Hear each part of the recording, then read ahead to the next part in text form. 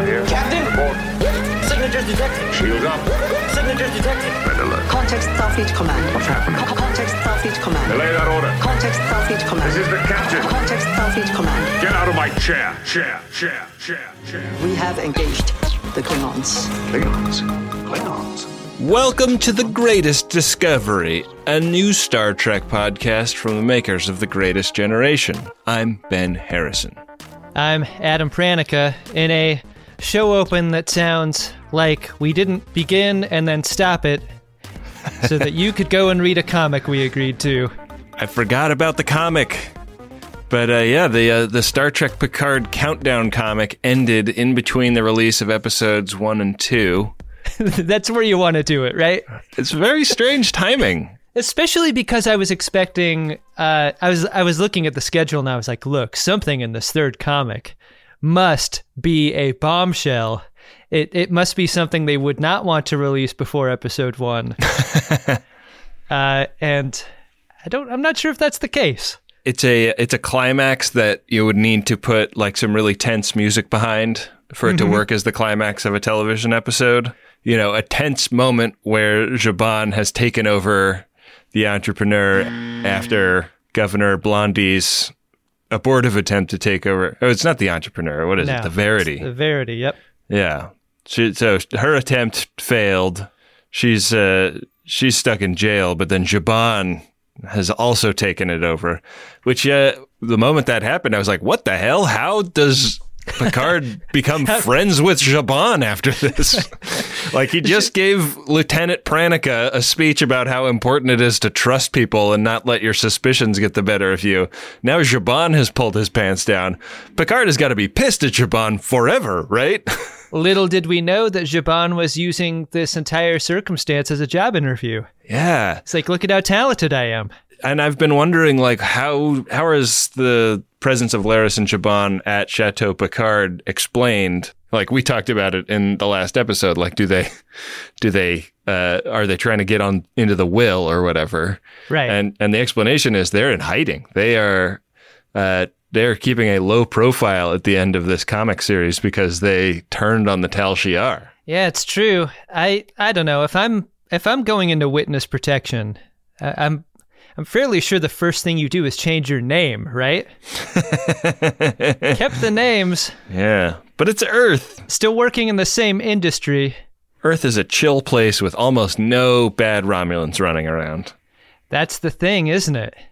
That's what this comic book is making us believe. But I think the series doesn't quite believe that at all. No, they get to be winemakers, so it's got that going for it. You know, like they don't have to retrain. It's not like people that work in coal mines that now have to learn how to put solar panels on things. Picard objected so vociferously to slave labor being used on this Romulan colony that he's got to be a little uncomfortable with Zhaban and Laris joining him on the vineyard. He's like, look, you have to accept payment. We don't have money, but I'm going to find a way to make this work. I wouldn't be able to live with myself if you just worked here for free. It would smell too much like indentured servitude. Picard's the guy who's a little too aggressive about grabbing the check at any moment in time, right? Yeah. The other thing that this made me wonder is it reminded me that Geordi is the guy making the ships at Utopia Planitia, the evacuation fleet. So is it possible that Geordi buys it in the attack by the synthetics? Well, I don't think it is, and the reason for that is that Zhaban calls him out by name toward the end when Picard is considering the assembly of a crew to take him out onto his mission. Oh, you're talking about in the episode. Yeah. In the episode, Zhaban suggests Picard crew up with Riker, Worf, and LaForge, and that, I mean, LaForge has got to be alive for Zhaban to say that. Zhaban knows everything. What if he suggested that and then Picard just like looked off into the middle distance and a single tear fell from his eye? He looks out into the vineyard at the tree that serves as Geordi's burial plot. Yeah, the one that Data was painting under. We cut to Leah Brahms's house, and there's a tree in her backyard where Geordi's buried. Turns out Leah Brahms did not want his remains buried there. It was just another instance in the long line of creepy shit Geordi did to Leah Brahms. He left it in his will. Yeah. Bury me and plant a tree in my honor in the backyard of Leah Brahms. If she ever moves, move the casket and the tree. Leave her alone, Geordi. It's not the way this may look. A bit of a flat end to this comic series, but providing some interesting detail on some of these characters anyways. It does answer some crucial questions, and the Laris and Zhaban question qualifies as that. Like, we had to know how they got to be in Picard's care, and now we do. Well, do you want to pivot to the episode we came here to watch today? Yeah, let's do that. We're already into episode 2 of Star Trek Picard. It's called Maps and Legends. And it's First Contact Day, Ben. Happy First Contact Day. And a happy First Contact Day to you. It should be called Happy Lily Day.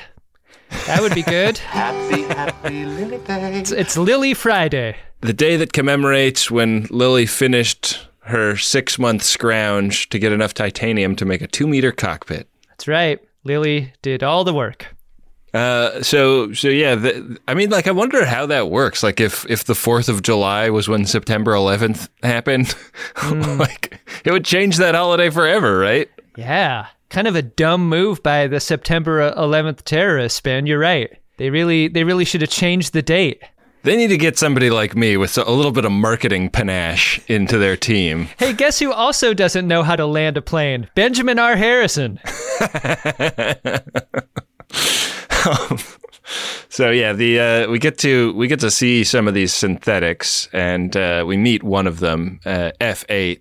The synthetics name themselves after their favorite entry in the Fast and Furious franchise. Oh, all right. I was just looking down at my keyboard and looking at the play pause F8 key, and I was like, all right. There's a lot of different potential explanations. It's neat to see manufacturing happen. You know, we're on the surface of Mars, we're in this station, we're meeting some blue-collar workers and the synthetics that supplement that labor, right? That's what the scene is all about. Yeah, I thought that these workers seemed like they were kind of assholes.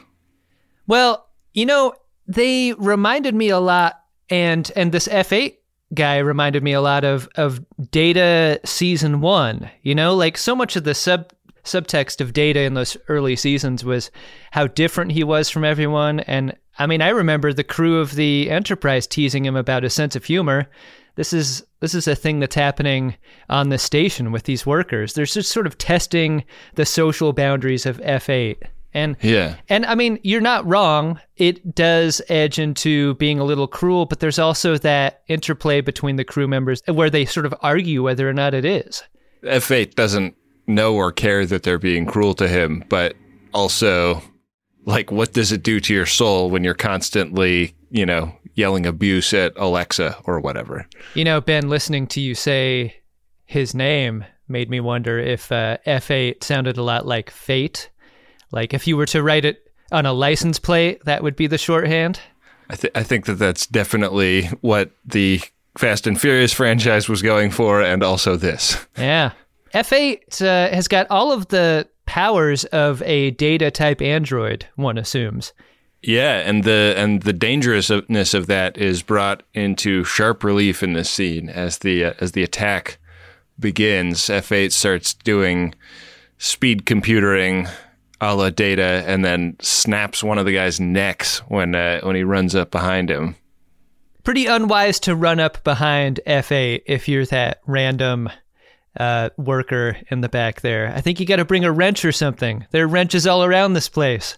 There's wrenches, and there's also like cutting lasers, which F8 seems to be the only one that thinks to use a projectile weapon in this Star Trek fight. This is a great scene that really increases the tension fast, because as soon as F8 goes Data fingers on this computer, We start hearing alert klaxons. We hear the intercom describe how bad things are going elsewhere. We understand that the shields are dropped, the synthetics are compromised, and then we cut to satellites in orbit. And they have, instead of aiming their weapons away from the planet in a kind of planetary defense configuration, they start aiming toward the surface, and that's not a good sign. Yeah. Yeah, you don't want to get hoisted on your own planetary petard. What was super scary about this scene was how much it looked and felt like an active shooter situation right now. Like, people are throwing their bodies at this shooter. It's not effective. He's having their way with everyone in the room who is unarmed. It's really scary. That's what it made me think about, was just how hopeless the situation was in that moment. It also felt very Borg-y because F8 finishes doing whatever he's doing with the computer and killing everybody in the room and then kills himself. Right. And that feels like something you do where a collective consciousness is at play. Like, now that I'm done with my work, I'm going to destroy the evidence or whatever by killing myself, but it doesn't matter because myself is also elsewhere. I think we're made not to blame F8 here because in some of the very first moments of this scene, we get an ECU on his eye, and it looks as though something has been activated in him. So this does not seem like something he wants to do. Yeah. Of his own volition. Ben, we get a very rare shoots self in the head to open. This episode. I don't think we get that very often in Star Trek. I mean, you get it basically every episode of The Greatest Discovery. Right. But when we come back, we are back at Chateau Picard. Just about sunset or sunrise at Chateau Picard. The light is just magical there. At Chateau Picard, the wine grapes are grown exclusively in magic hour light. Michael Bay Vineyards. Yeah. Laris and Jabon are looking over the security footage of the explosion with Admiral Retired Picard. Back and to the left. And like no evidence of Daj or any of the motorcycle Romulans in this footage. They're talking about it as it's been doctored, but in the previous episode they talked about the fact that Daj escaped from the estate without any, without showing up on any surveillance cameras or anything. So I wondered if it's not doctored, but they're all like cloaked to camera. There's a fun Easter egg here, Ben, which is another instance of the show watching the show. Yeah. It's great. Yeah. I mean, that's first episode of TNG stuff, right? Yeah, exactly. I love it. Yeah. They start to talk about the idea that this is not the Tal Shiar doing this because the Tal Shiar would know not to do such a brazen act on Earth, but an even secreter secret police inside the Tal Shiar called the Jat Vash. It's sort of the exocomp of this episode. Oh boy. Yeah, it sure is. I mean, if the F word isn't the exocomp of this episode, it's definitely Jat Vash. Do you think Picard was like, Vash? I used to date her. Yeah, and then we tilt in on Picard as he thinks, and then we get like a full 30 minutes of thinking about Vash. His lost love. It's a very long episode. Yeah. They're a secret-keeping org that is even secreter than the Tal Shiar, and they have tech that's even better than the Tal Shiar. So there's like a little illustration of that. Laris has a device that will kind of recreate the scene in Daj's apartment from when she was killed, or from when her boyfriend was killed, and she was activated. But the Jat Vash, as we will come to believe, have erased the particle record. What is it that this thing scans? Ben, this this space blacklight is super scary to me. This is straight out of a Dateline NBC episode. Yeah, you do not want to turn this thing on in a hotel room. A device that could be used not only to see that you have masturbated, but to actually watch you do it. Yeah. Wow, right onto the TV remote. Fuck.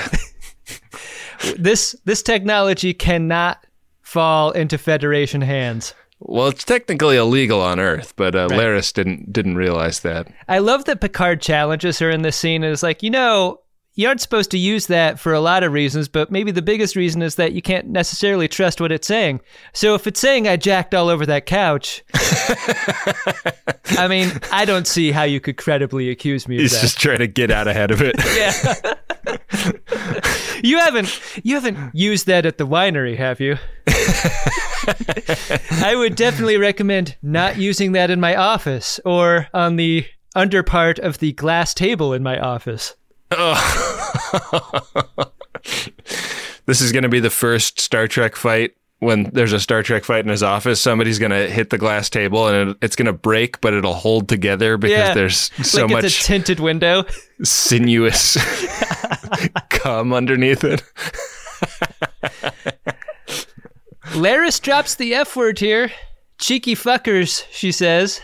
And it's a scene that does a lot of cross-cutting back and forth. We're getting this exposition both at Chateau Picard and in the apartment. So it's a nice sequence here.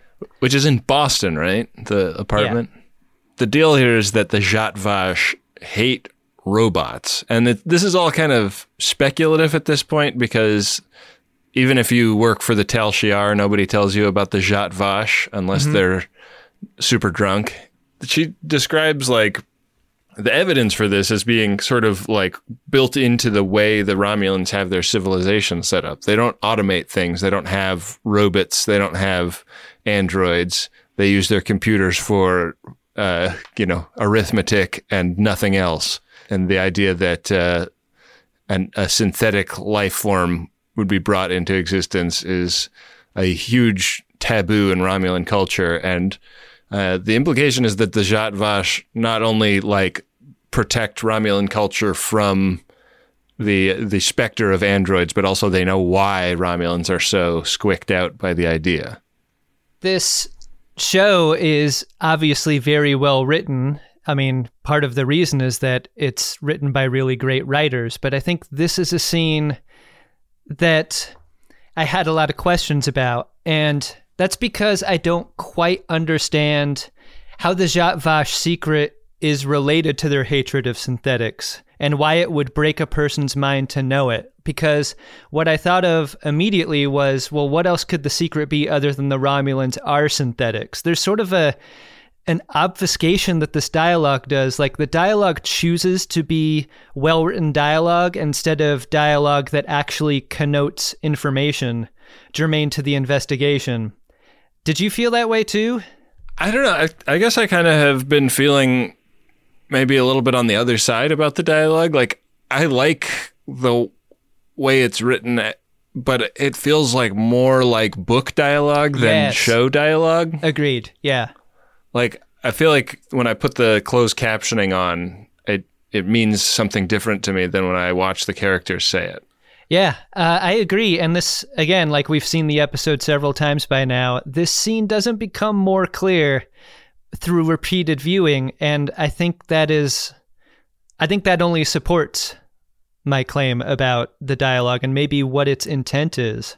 The dialogue is not intended to make the situation clearer, and I find that frustrating. It almost feels like it's intending to confuse. I think it's also partly that Laris just doesn't know the answers to the questions Picard is asking. Fair. Like she's giving him what her speculations have been, but she can't actually answer them at this point. And I think that this is going to be one of the major mysteries of the show. Yeah, it's a mystery that can't be revealed at this point in time. Sure. This is a great scene for Laris and Zhaban too, because as they collaborate to tell this story, there's a lot of conflict between them that is just delicious to me. I mean, they're great together. I wonder, like, why Zhaban doesn't come to Boston. I think it is very clear that Laris is the alpha and Zhaban is the beta of their relationship. She wears 2 pairs of pants in that family, I think. Yeah, he just wears like a toga. Yeah, I like him quite a bit. Did you see the our listener Michael_Plumber on Twitter suggests that Star Trek Picard is a Dixon Hill mystery? I did, yeah. I really like that. I like thinking about it in those terms. Yeah, I like that too. That's not far off from friend of the podcast Ben Fritz's comments after we saw the first 3 episodes that it's definitely a mystery story set in the Star Trek universe. So the next clue that they figure out is on Daj's computer, and they work out that while the data has been scrambled on this computer, they can look in the logs of like Face ID and see if the computer got any false positives. And if it did, like who that might be is Daj's twin sister. And so they work out that Daj's twin sister is off planet because all these messages were sent via subspace. This is the first instance of a couple instances in this episode where it is clear that it may not be as easy as we've always thought to leave Earth. You know? Like this goes to commercial after the scene in a "what is she doing off planet?" sort of vibe that surprised me. Yeah. I mean, we got to get off planet, right? It's Star Trek only if we trek around in the stars. Yeah, and I mean, it's got to be a challenge for what happens later on in the ep. You can't just leave whenever you want, clearly. Yeah. This next scene takes place on the Borg ship, and it's Narek and Soji entangled in bed. It's clear that she's already assimilated that dick. Ben, who do you think the first person was to fuck on a Borg cube? Because that must have been crazy, right? Yeah, wow. Because for the longest time, there was no fucking on a Borg cube. Yeah, it was a fuck-free zone. Yeah. 5,438 days since fucking has broken out on this ship. And you know, like, in order to make living quarters on board, they had to install all of the doors and, like, put in the bedrooms and stuff. Yeah. Today on this old house, our project is the artifact. Now, this is a real fixer-upper, but what makes this place unique is its open floor plan. And all of these corners are completely square. That will allow us to hang a door just about any place we choose. Unfortunately, the Borg designed this place without modern inspection criteria in mind. So we're going to have to do a lot of retrofitting to pass because this thing is no longer grandfathered in. Yeah, the Romulans have become kind of Borg tech scavengers. This is sort of, in some ways, what is described at the beginning of Undiscovered Country, the concern that the Klingons might become the alien trash of the galaxy. Right. Like, it's a bit like the Romulans have become the junkyard species. Yeah. I mean, I guess we don't see any other Romulans, so it's maybe I'm wrong, but this seems to be like what they're up to is picking apart this cube. I wonder if their numbers have been so reduced by the Romulan supernova that they must scavenge their own people from the Borg in order to propagate the Romulan species. They need to free these guys. Well, I'll tell you what, Narek's parents are going to be really mad when they find out that he's dating a girl that isn't Romulan. Right. Were you distracted by all the Williams-Sonoma smart gardens sprinkled throughout Narek's apartment? Yeah, there are like a lot of them, aren't there? Yeah, there's like 4. I mean, we've wondered a lot, like, what does product placement look like in Star Trek? We famously got the Budweiser Classic in the J.J. Abrams Star Trek movie, but we're starting to see those little objects sprinkled in here in Picard. I kind of like it. It'll do its thing. 16 hours on, 8 hours off, all automatic. One thing about the relationship between Narek and Soji that makes you believe that maybe Narek isn't a good guy is he proposes keeping their relationship secret, Ben. Everything that the Romulans do is secret, though. Yeah.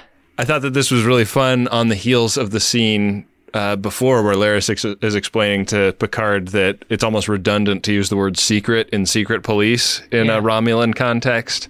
And this just like, further fleshes that idea out. It's always a game of chess with these guys. That's right. A game of secret chess. Sexual chess, even, is what he's playing with Soji. Yeah. I just play sexual checkers, personally. King me.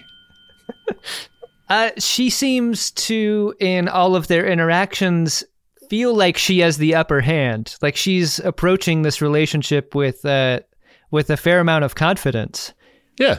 I think it's going to surprise her down the road to realize who Narek really is. That he's an evil Romulan. Right. Yeah. I mean, I think she is into the bad boys. I think she knows he's evil. I think she likes him because of his evil. How about that? There you have it. Prediction. Like, the second she's activated, she has nothing to be afraid of other than exploding rifle, right? But she hasn't been activated for all we know. I guess not. Narek wasn't able to find it. The button that activates her. We get this brief scene where Picard meets with Dr. Moritz Benayoun, who was the doctor on The Stargazer, an old friend.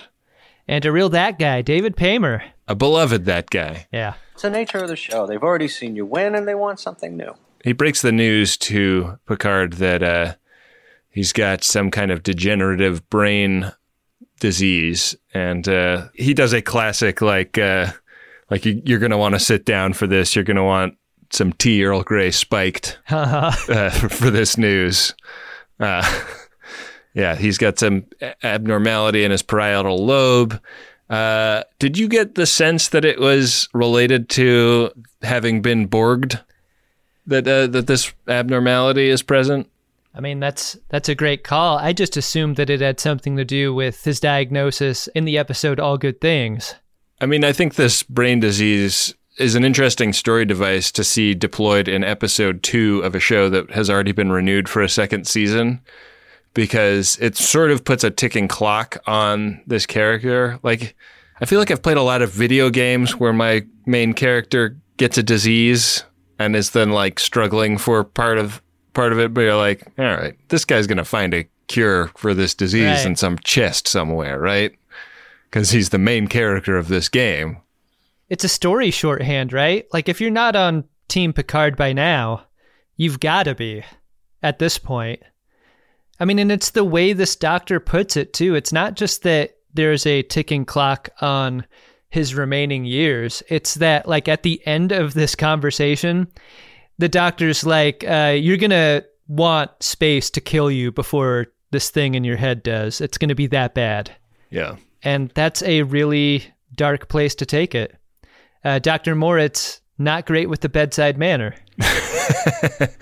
And does not talk Picard out of the idea of going to space. Right.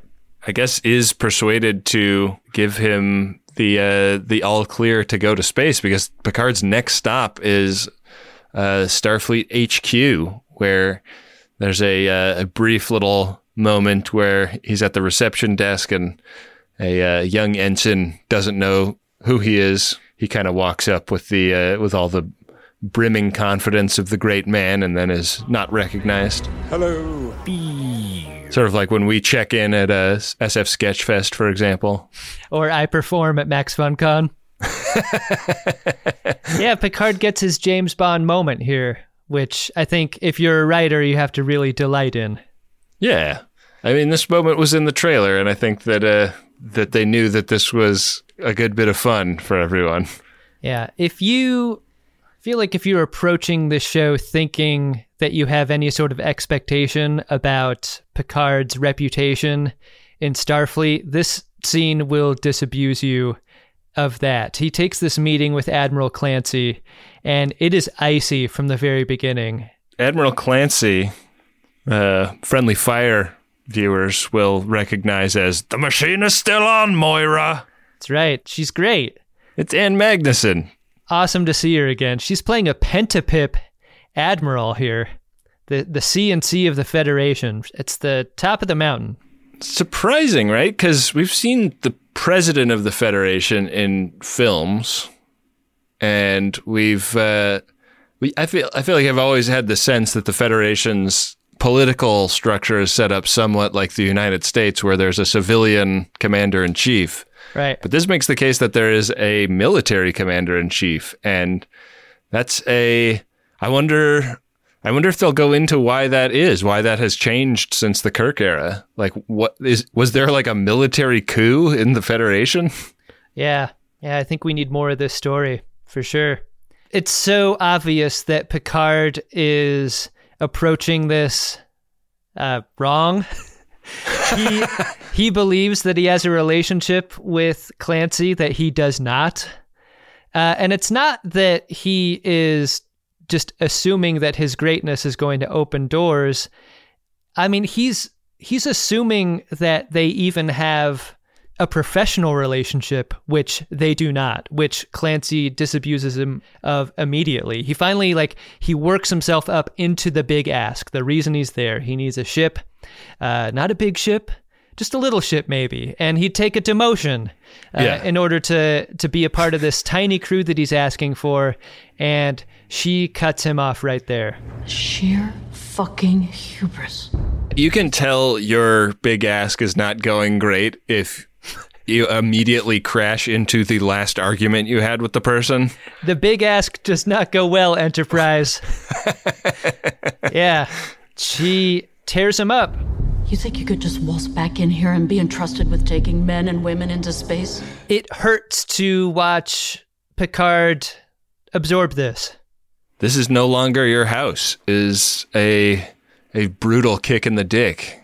Yeah. And I love the just brief moment of him on the escalator at the end of that scene, just like fuming, and it's like a very wide lens making, shooting him from below, so he looks very small in the frame. I like how they L-cut that too, right? Like the dialogue from the scene is still playing as he's riding the escalator down.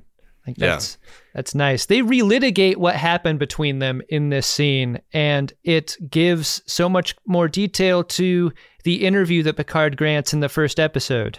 This basically completes that story. I've seen some criticism of this stuff in people's reactions to the show that like Starfleet would always do the humanitarian thing, but this is always the kind of fight that Picard picks, right? Like, we've got to save these people is a fight that he picked with the brass in every season of TNG. So it feels very on brand to me. Friend of the podcast, Brandon Bird, posted something today that was really thought-provoking, which was like, I don't think the Federation ever was a utopia. It was Picard's Enterprise that was the utopia, because every argument he ever had with anyone above him always had something to do with issues like these. Yeah.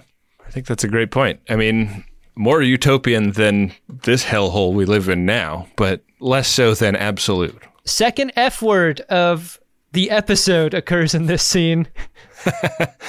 So those keeping track at home, it's Jat Vash has been uttered 25 times. The F word has been uttered twice.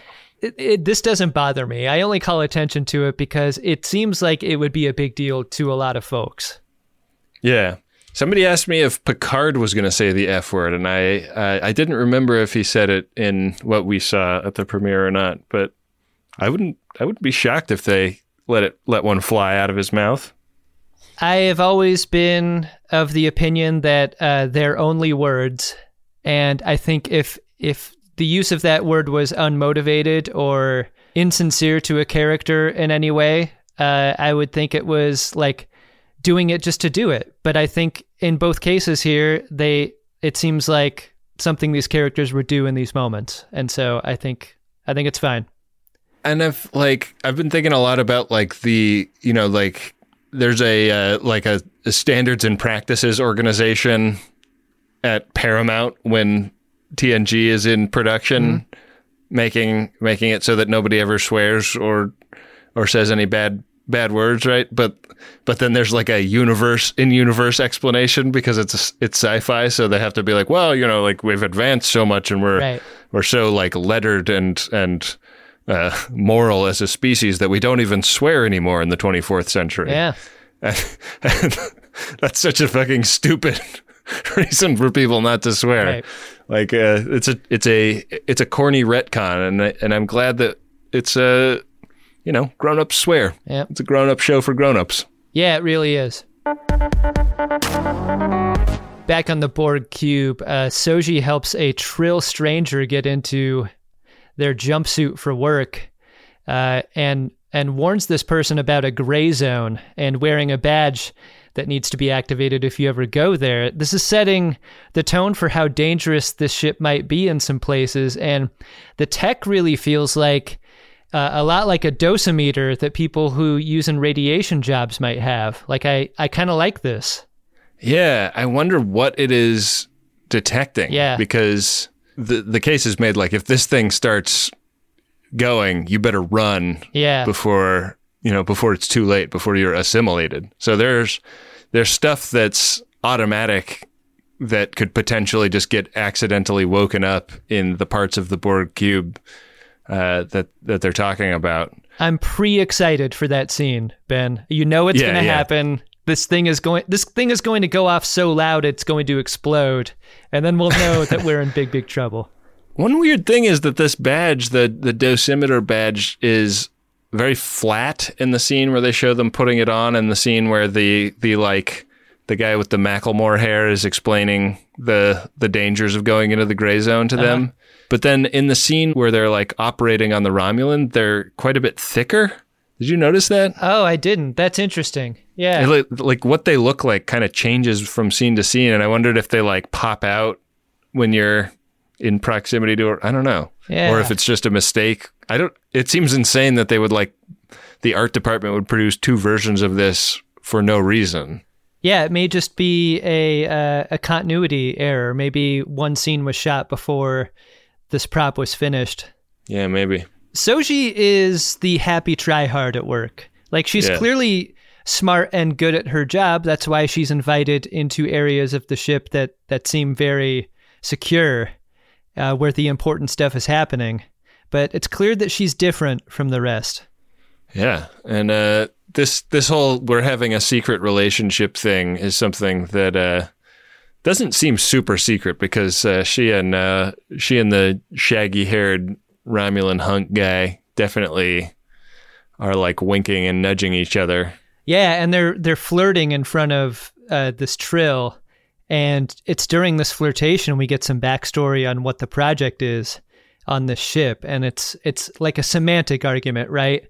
They're arguing about how they treat the Borg on the ship and what they're called when they are either released or reclaimed from their Borg technology.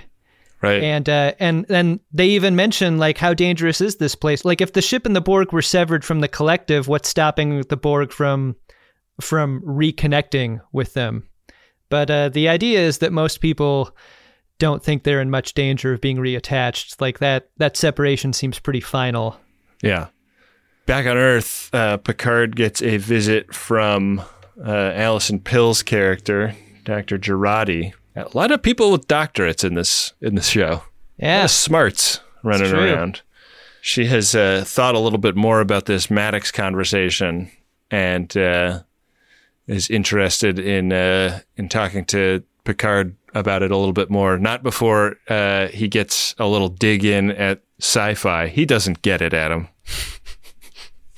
What's the appeal even? Picard is a hard sci-fi man. He's not into fantasy. Miss me with that Star Wars shit. They're talking about basically the same thing they talked about in the first episode. The idea that Maddox could be making these synthetics out of even a single one of Data's neurons, which may credibly lead them to believe that one could remake Data from these neurons. Right. Daj has had some paperwork filed with the Daystrom Institute since she'd applied and gotten in. So Dr. Girardi has looked back through the record and found a pretty credible, set of records for Daj, but they seem to have come into existence just spontaneously about 3 years ago. So the idea that Daj it was manufactured quite recently is on the table, and now Dr. Girardi's kind of bit by the mystery bug too. She really wants to find the other one and see what happened. It's a scandal because Daj got into all of these academies. Her records seemed correct and credible, but her mom is Lori Loughlin. I'm in complete denial. Is the implication that the Daystrom Institute and USC are roughly analogous? No, I wouldn't say that at all. But the idea that all these records are forgeries and that she never actually lived and learned in these places would indicate not only that there's some fraudulence afoot, but what's weird about this is that she believed that she went to these places, but it was just her programming. She had memories of it. Yeah. The memories were created for her, and then also the records were created in the real world. Right. And Bruce Maddox is somebody that could credibly have done that, according to Alison Pill. She sort of flicks this research that she did to him. She's got a little, actual thumb drive in her hand. That kind of, did you get a good look at this? It's tiny, and then it, sort of opens up holographically. Yeah, it's a little mini version of the same kind of computer that they looked through in Daj's apartment, which was just a stick that sits on your desk. It's stick technology. Sticknology, if you will. There's Stick XL. That's the one that was on Daj's desk. Mm-hmm. Stick Mini is the one that Dr. Girardi's got. What's brown and sticky, Adam? Those on enriched nanopolymer. We are cross-cutting from here until the end of the episode really fast. I think we're getting 1 or 2 minute scenes from here on out, right? Yeah, they're brief. There's the scene in the cube where they're operating on this former Borgs, and I don't know if they're amplifying the vital signs of this Borgs or what, but it's really loud, and the heartbeat is going faster and faster as the Romulan doctor removes all the bits, and when the ocular implant comes off, Soji goes over and does a little bedside manner, and in sort of elvish sounding language says, "Now you are free, my friend," and it really calms this very corpsey looking guy down. I was confused as to whether or not that heartbeat was playing in the room or if that was just for you and me, the viewer. Yeah, it's a little unclear. Yeah. I think this guy is pretty fortunate that he's not still connected to the collective, because if he were somehow able to communicate with the others that he loves, if he were Dear 3 of 8, I've been on this table for weeks, where piece by piece, the tech I have grown to live with is being removed. They're not even applying lotion to the places where my skin is irritated. They won't even give me a name here. I miss you and our daughter very much. But that's sort of it really looks like a Civil War field hospital here. All of the bodies, the surgery happening here is not the kind of surgery where you care for the patient. It does not look gentle. You're cutting for expediency. Yeah. Which I wonder how many Borgs they go through every day if they're rushing it like this. That's a great question. It makes me wonder, is this a project that is about getting the implants and using the implants, or is it about the patient and rehabilitation? I think those are answers we don't have at this point. Yeah. The case has been made that the Romulans are selling this tech, profiting off this tech. So, yeah. I mean, they call what Soji is involved with the Borg Reclamation Project. And so I guess we're meant to understand that that's kind of an academic consideration that is allowed to do some stuff too, but right. It's not the main project at the artifact. Picard blows in a call to Raffi on his old Starfleet communicator badge, which he takes out of a little silver box. But Only people that have read the comic know who Raffi is. That's right. That's got to come as a surprise. Y'all ain't met Raffi yet, but we have. We were ready for this. Yeah. This is classic combat shit right here. You look at the sky and you tap it, just like you always have. I love "Don't Hang Up." Yeah. That's the first line. Yeah. Yeah. I would love to watch somebody hang up a comm badge. Yeah. We cut right back to San Francisco where Clancy and Commodore O discuss Picard's request. And we know that, like, the CNC is the top of the mountain, and a Commodore does not have the same amount of power. Commodore O has just the single pip. Is that an admiral level single pip? I believe so, but their argument would suggest an equivalence in their power. And you could even assume that O might even be wagging the CNC dog here. Like, I get the sense that Commodore O might be leading from behind. Right. Like, if there are Tal Shiar hit squads on Earth, I would know, and then you would know, and then all of Starfleet would know because I call the shots around here. Right. Is the subtext. Yeah. I kind of got the sense that Commodore O had a sort of chief of Homeland Security level job where their recommendation could be the one that carries the day much of the time, but technically the CNC's the one making the final call. Oh, that's interesting. Like, circumstantially, Commodore O might be making the calls. Right.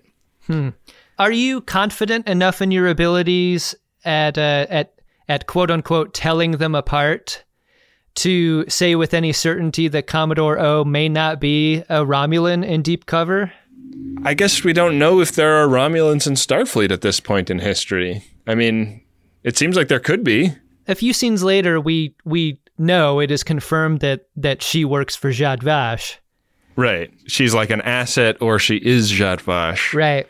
But we don't know. Yeah. I mean, we know that Lieutenant Rizzo is a Romulan posing as a human. Yeah. But I don't think that the show has said whether she's Romulan or Vulcan. Yeah. Be interested in finding that out. Have you gone mad? Back at the vineyard, we come into an argument in Argument Race, right? Laris hates the idea of Picard continuing down this investigatory road. So angry she is that she drops the tray of tea, the tea set that he had. 500-year-old tea set.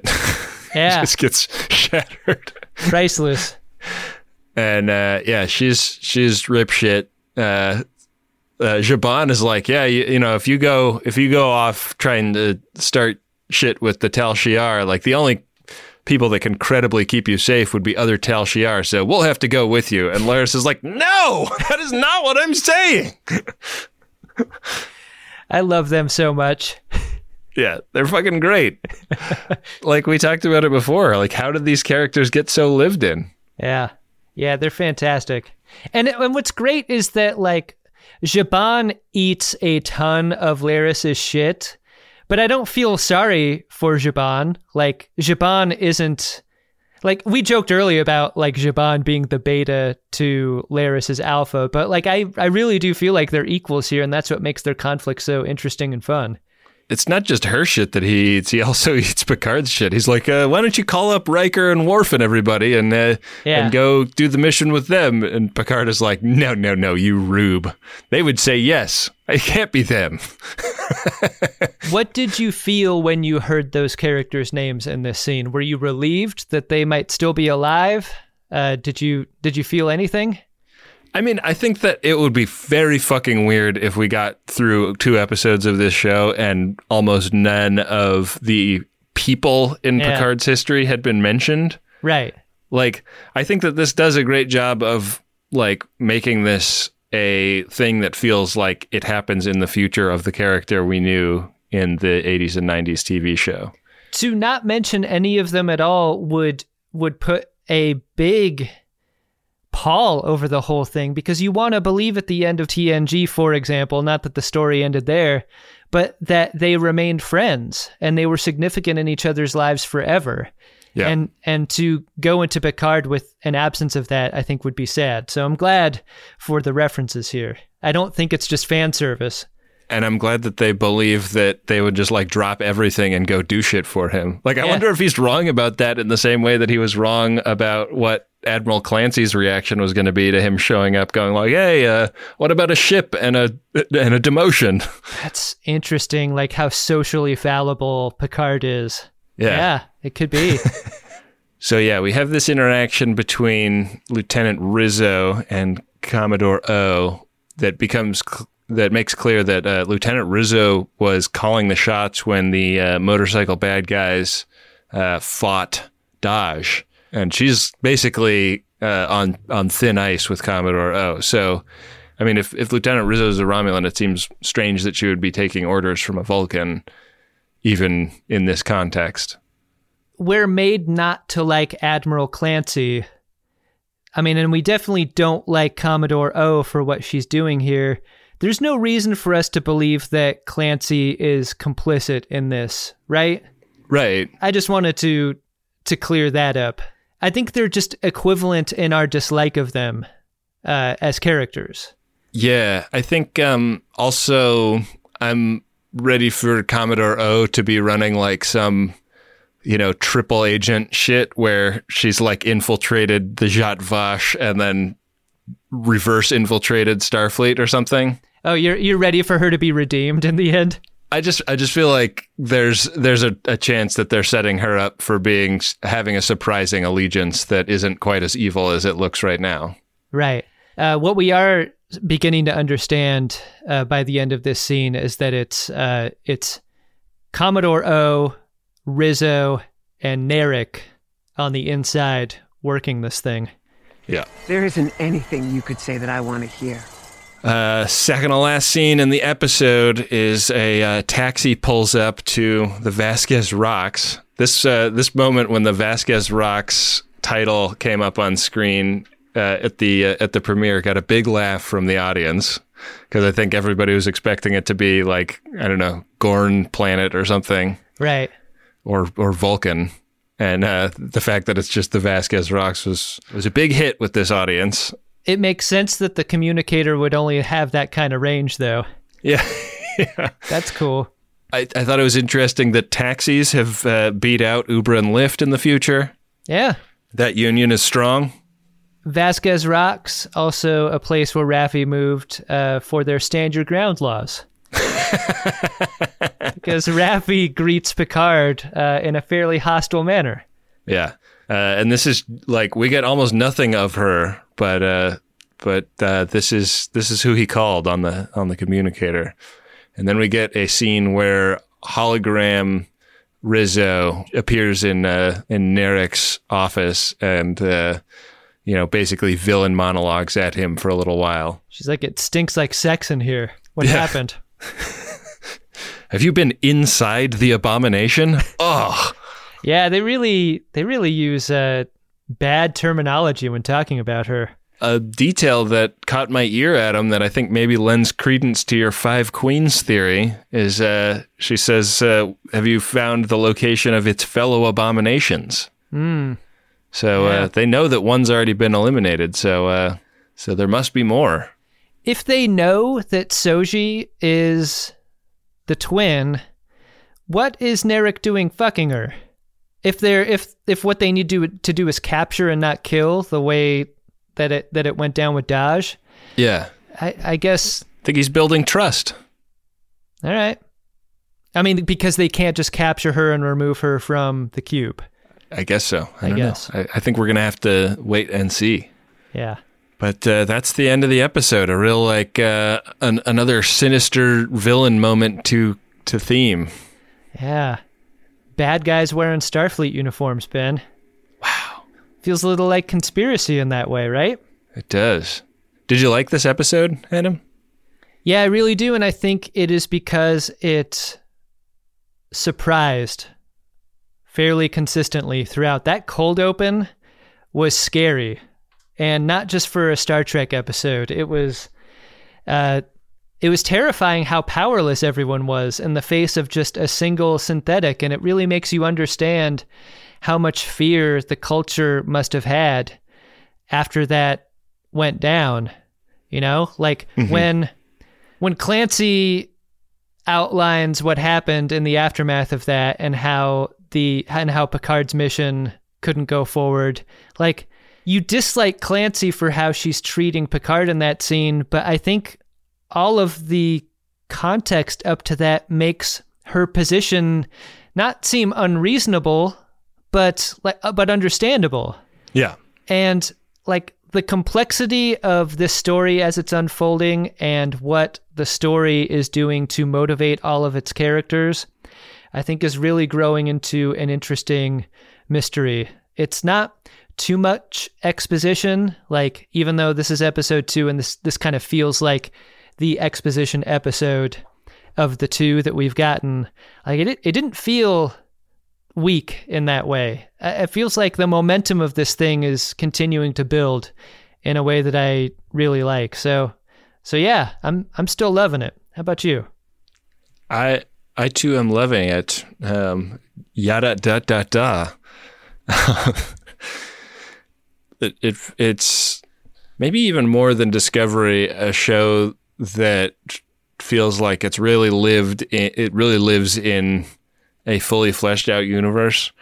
Like, I think that with the MCU, it was kind of the first time a studio level decision was made to like have a cohesive universe of a bunch of different media products that all like kind of function according to the same rules, and like big shit happens in one thing and it affects the other thing or whatever.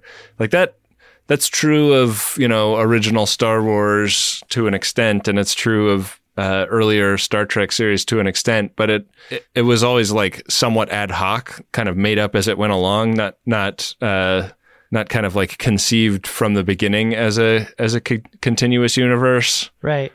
And this feels very post that idea in the culture, like all of the things in TNG being true. What would this guy be up to now?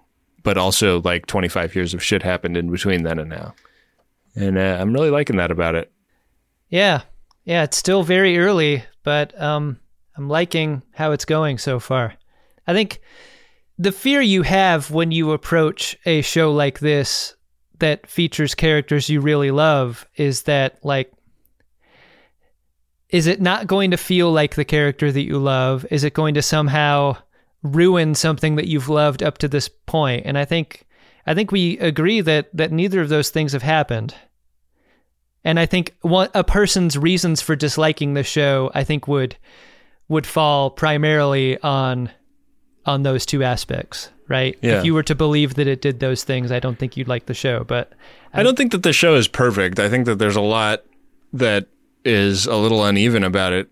And I guess to a certain extent, I feel like I have to be like overprotective of it because I know that there's so many people out there whose like whole thing now is just hating the reboots of things because it's not exactly like the original thing or whatever. As people who consume media at what I'm going to call a professional critical level, like I want to understand how a person could feel that way, but to this point I don't believe that, like, I don't agree is what I'm saying. And I don't think either of us are jacking off all over this show either, because I think there are, as you say, are parts that maybe aren't as strong as others. And I think we agree at this point that maybe some dialogue in parts could be among them.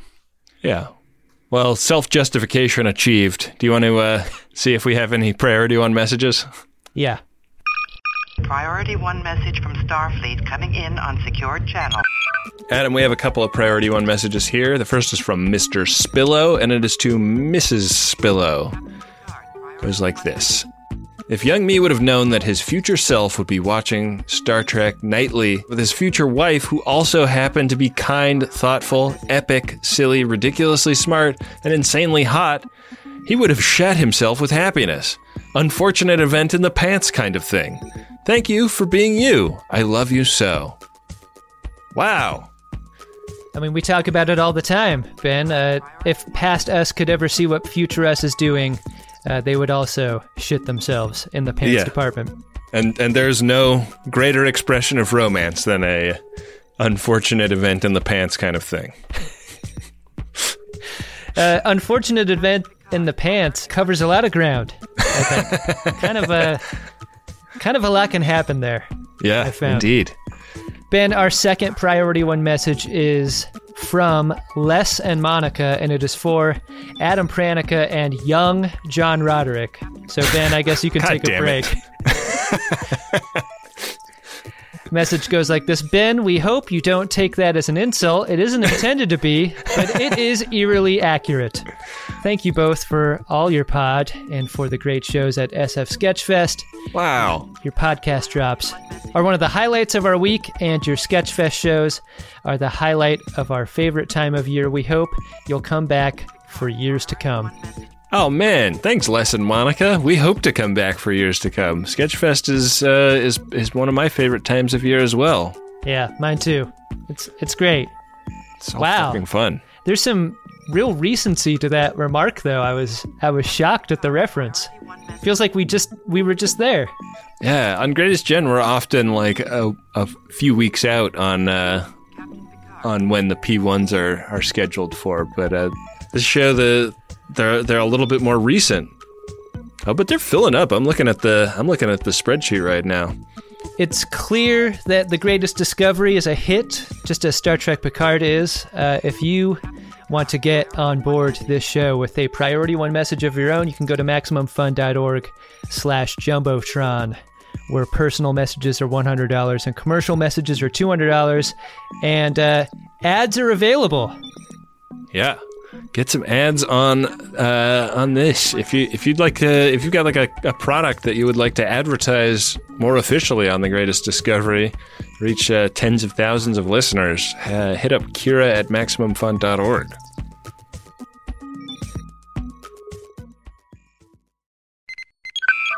What do you think of when you think of male grooming? Maybe it's a sharp haircut and a little bit of product, or a bit of the old beard wax twisted into the ends of a mustache. Maybe it's a shower, a shave, a little spritz of fragrance. Me? I think of shaving my nuts. And not just my nuts, all around those nuts. I'm talking all around those nuts. And this form of male grooming is hard to do when your junk looks like a log of Play-Doh rolled through a dustpan in a barber shop. It's wrinkly, it's wriggly, nothing stays in place, and it's the one area where you don't want to have an accident. That's why I'm glad we're sponsored by the spring cleaning champions at Manscaped. They sent me their brand new Lawnmower 5.0 Ultra. It's their 5th generation trimmer, featuring 2 interchangeable next-gen skin-safe blade heads, a standard one for taking a little bit off the top, and a new foil blade to go smooth wherever your heart desires. They also sent me an extra-large Manscaped t-shirt, which I will never wear, but it was nice of them to do. Get 20% off and free shipping with the code TREK at manscaped.com. That's 20% off and free shipping with the code TREK at manscaped.com. Nothing like a little spring cleaning in your pants. I spent a lot of last week sick in bed. And one thing I was so happy I had when I needed something to eat but didn't really have the energy to cook myself something was Factor meals. Got a couple of these in the fridge at all times, and they are delicious, fresh, never frozen, chef-crafted meals. And they're ready to go in just about 2 minutes. And this is convenience food that is actually tasty and full of real ingredients and not hyper-processed crap. And they got you covered all throughout the day. They got pancakes, smoothies, grab-and-go bites, and you can get as much or as little as you need by choosing your meals every week. Plus, you can pause and reschedule deliveries at any time. So head to factormeals.com/Trek50 and use code Trek50 to get 50% off. That's code Trek50 at factormeals.com/Trek50 to get 50% off. Back for another game. You know it. What's going on? Just one more week till Max Fun Drive. Hard to believe. It's been a heck of a year since the last one. We're now a worker-owned co-op. We raised $50,000 for charity last year. And we've added a bunch of awesome new shows. But do you think we're ready to do it again? Absolutely. Lovely new gifts are lined up. The episodes will be amazing. And wait till everyone hears the bonus content. Yeah, plus they know to go to MaximumFun.org/newsletter, so they're getting all the news. Oh, like that Meetup Day is on Thursday, March 21st. Then what's bothering you? Me? Oh, nothing. We're all set for Max Fun Drive to start on Monday, March 18th. I just didn't want you to see this coming. Check. What? Hang on. Most of the plants humans eat are technically grass. Most of the asphalt we drive on is almost a liquid. The formula of WD-40 is San Diego's greatest secret. Zippers were invented by a Swedish immigrant love story. On the podcast Secretly Incredibly Fascinating, we explore this type of amazing stuff. Stuff about ordinary topics like cabbage and batteries and socks. Topics you'd never expect to be the title of the podcast. Secretly Incredibly Fascinating. Find us by searching for the word secretly in your podcast app. And at MaximumFun.org. Hey, Ben. What's that, Adam? Did you discover yourself an Edward Larkin? I did. I think I have to give it to Laris. I just loved the idea of like the aunt that has a Thanksgiving diatribe about jet fuel can't melt steel beams is the one that's like the most credible in the room. Like, the whole Jat Vash thing is very far fetched as far as I can tell. Like, it's like nobody's ever heard of it before this episode. And I mean, like, I believe it, and I think it's like a fun and good idea. But I just loved the idea of like if I was in the room and somebody was like, well, there's like an even secret police, I'd be like, all right, Laris, maybe you've had a little bit too much of the 87. And the secret is so crazy it would melt your fucking mind. Yeah, she's like telling him to research Q. Yeah. Yeah. And he's like, I don't need to research Q. I know Q. Did you have an Edward Larkin, Adam? Yeah, I'll keep mine brief. It's got to be Narek because he stuck it into the person he's trying to surveil and possibly capture. Mm-hmm. Can't, that's mixing your business with the pleasure, Narek. Might come back to bite you. Yeah. Don't shit where you surveil. Some people who are new to The Greatest Discovery were asking why this is an Edward Larkin segment and not a Drunk Shimoda segment. We renamed this segment after the Short Treks episode, The Trouble with Edward. Such was that character's significance in our mind. We thought to rebrand this moment. People have asked about that? Yeah. Are they just asking you? Yeah. They know you'll be nice. Our viewers feel like they can talk to me, Ben. Yeah. As a sort of high school Star Trek guidance counselor. Yeah, I'm not very approachable in that way. I'm more of like a high school Star Trek dean of students. Right. Yeah, you're the one with the paddle. Yeah, I give detention out. I'm the one with the backwards turned chair. Well, Adam, what do we got coming up in this next episode? Ben, I haven't watched the trailer to this episode, but I can tell you that episode 3 of Star Trek Picard is called The End is the Beginning. Well, the trailer shows a couple of images, like a more extended hang with Rafi in the next trailer, a lot more stuff on the Borg's cube, and some of our first stuff with Captain Rios, the Santiago Cabrera character, who's already been announced. So some spaceship stuff, finally. Wow, well, I can't wait to watch it. That sounds great. That also qualifies as the last of the episodes that we have already seen. This is the third 40-minute block that we saw at the premiere of Star Trek Picard in Los Angeles. So from here on out, after this next episode, it's going to be new to all of us. Yeah. Well, I am really looking forward to it, and let's toss it over to our intrepid producer, Robs from here. Rob, the Super Nintendo Chalmers of The Greatest Discovery. Just to keep that school metaphor going, Ben. Yeah.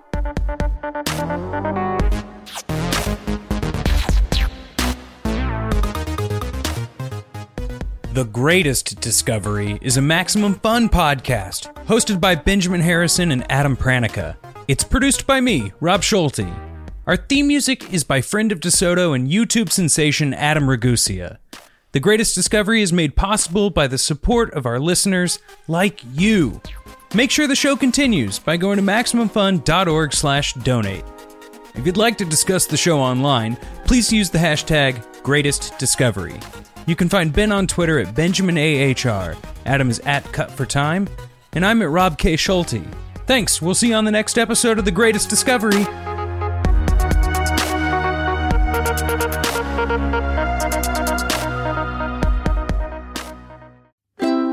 MaximumFun.org. Comedy and culture. Artist owned. Audience supported.